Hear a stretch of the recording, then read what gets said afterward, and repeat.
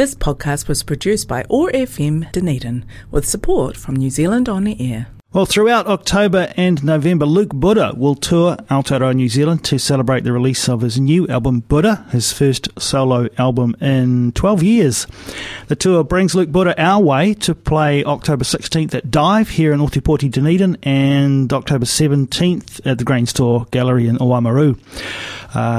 Luke Buda, of course, founding member of the award-winning band Phoenix Foundation, a composer of music for television and film, and a contributor to many other musical projects.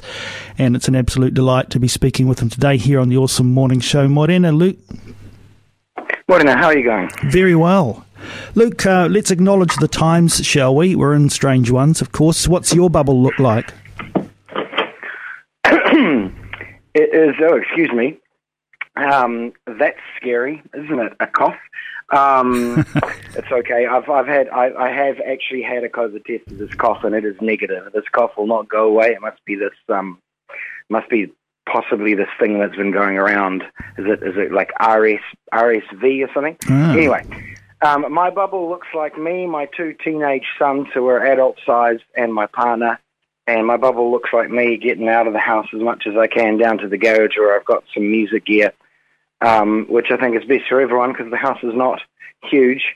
And if I need space, I can get away, and that leaves more room in the house for them, doesn't it? Kind of a double-edged sword for creative types at this time. If you are well set up at home, it's an opportunity to go nose down, tail up, and get into some new material, perhaps. But it's also, Luke, a reminder of the uncertainty of creative life.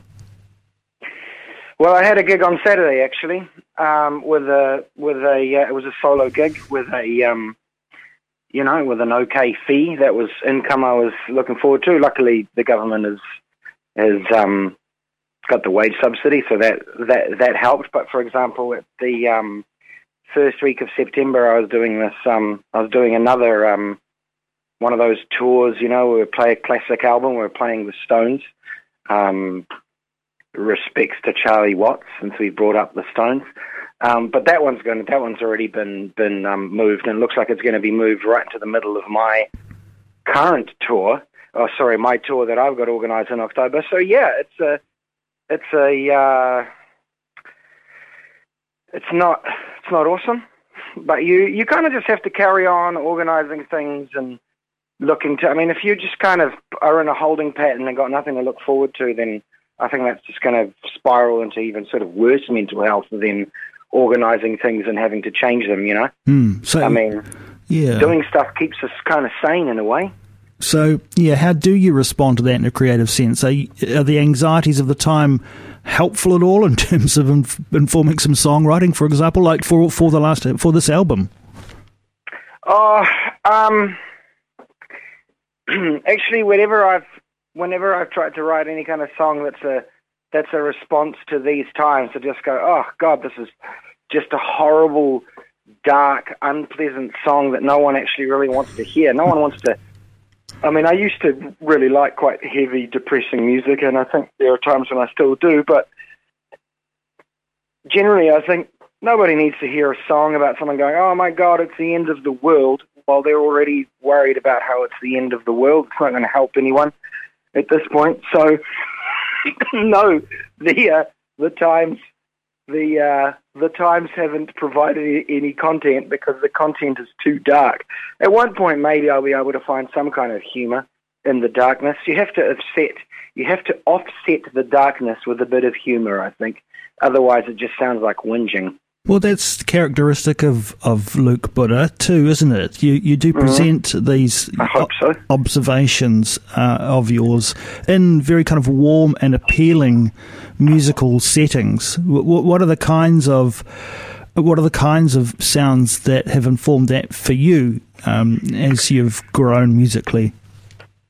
Well, I think I find I think music is the music that I enjoy the most is it's sort of like a soothing balm from the anxieties of a life. And so there's always, I mean, I really enjoy very, I enjoy all sorts of music. I sometimes enjoy listening to stuff that's really difficult to listen to and, kind of horrible, I guess, guitar noise or sort of death metal. I come from a death metal background. But these days I like things to be warm and inviting, and say I'm going for a walk, like I'm going to go for a walk after this chat of ours. I'm going to put on some headphones and I just want to listen to something that envelops my ears with a nice gentle pillow and sort of cushions my soul against all the worries, all of your usual worries, ranging from it's the end of human existence to I don't know, to like, oh, I've got to go up the back garden and grab that plastic bin that flew away last night. Ugh, when am I going to think about that when I can actually do it? The range of anxieties from the huge to the small. Anyway, I lost my train of thought there. I just like music that's warm, I guess. So that's why my music, I would hope, has a nice warm vibe to it, I guess. I don't know. Yeah, and so this in the search for that, when you get into the studio and you want to try and capture that, are you someone who will, who will go over something countless times to say no, that's not the sound I'm looking for, and it hasn't quite created the vibe I want? Are you quite meticulous about that? Yes, absolutely, to an insane degree, of course. Some people enjoy, or some people have the, whatever it is, some people just like to sit down, play a thing, and they go, that's it. And I guess it's the difference between, I guess I'm more of a, I don't know, I'm sorry about this pretentious analogy, but, it's more of like a sculpting for me than a quick, crazy painting. You know what I mean? I'll come back day after day and I'll just chip away at a tiny little thing, and sometimes I might go, oh, actually, I'm just going to redo this whole thing. So, yeah, I spend a long time working on the stuff, a long time, and I obsess over it, and I listen to it a lot while I'm working on it. Like this album, so you were asking me if there was any inspiration of the times in this album. This album's actually been ready for a really long time, because at some point I thought I was going to be releasing this before Friendship, but which is the last Phoenix Foundation album. But also I've been working on it for a long time because I haven't had huge amounts of time to work on it. It's been worked over over a long period of time, because I've had other projects, Phoenix Foundation stuff, film and TV stuff. So that's how I, pay the bills, is by doing soundtracks. So you kind of can't help but obsess when you work on something for 2 days, and then maybe 3 weeks later you come back to it. You sort of end up having to sort of relearn and readjust or something. Is it always clear to you when you're working on something that it is a Luke Buda track as opposed to a Phoenix Foundation track? Absolutely not, no. No, I don't quite understand how that all works. It probably works, it's all situational, eh? It's like, depending on what the other guys in the band, like if I send a demo and people are like, oh, love that, or like, oh yeah, that's pretty cool, that probably informs a little bit of whether I, and how much I like it. Like if it doesn't excite anyone else in the band, I'm like, okay, I'm going to keep that one. Or if I'm like, well, Phoenix Nation have just done an album and I've got a whole bunch of songs, maybe I just do my own album. I don't really know that stuff. There's no rhyme or reason to it. There's no real logic. That's just definitely, I don't really know. I don't know how this album came about. I just, if you want to be a musician in New Zealand, and if you want to do music the whole time, you got to keep, like I feel like I just want to keep busy. So, there's only so many gigs the Phoenix Nation can play up and down the country. And so I'm just like, well, music's what I do. I'm not going to sit around waiting for the next Phoenix Nation thing. I'm just going to make some more music, I go down to the garage every day pretty much and spend most of my day making music. So it's got to come out sometimes. Tell us about the musicians who you've worked with to realise this album. Well, the main other person on the album is actually Anita Clark, who performs under the name of Motte, Motte, and she just has a great voice. So she sings on every song on the album other than one. She also plays the violin, and she is also in the live band. And she's also in the Phoenix Foundation live band now, and also sings on the Phoenix Foundation album. So that's a great, reasonably new working relationship I've got. We've got the classics. We've got all the guys from the Phoenix Foundation. We've got Toby and Joe from Fat Freddy's Drop. Joe Lindsay, that was a pretty hilarious session because I sort of asking around who can play harmonica, and someone was like, "Oh, Joe can," and he's awesome. And so I was like, okay, and he just came around to my house one afternoon. I think the session was about 20 minutes long. He just brought a bunch of harmonicas, sort of walked in, and it was like, okay, let's do it. And he recorded 3 takes and just absolutely.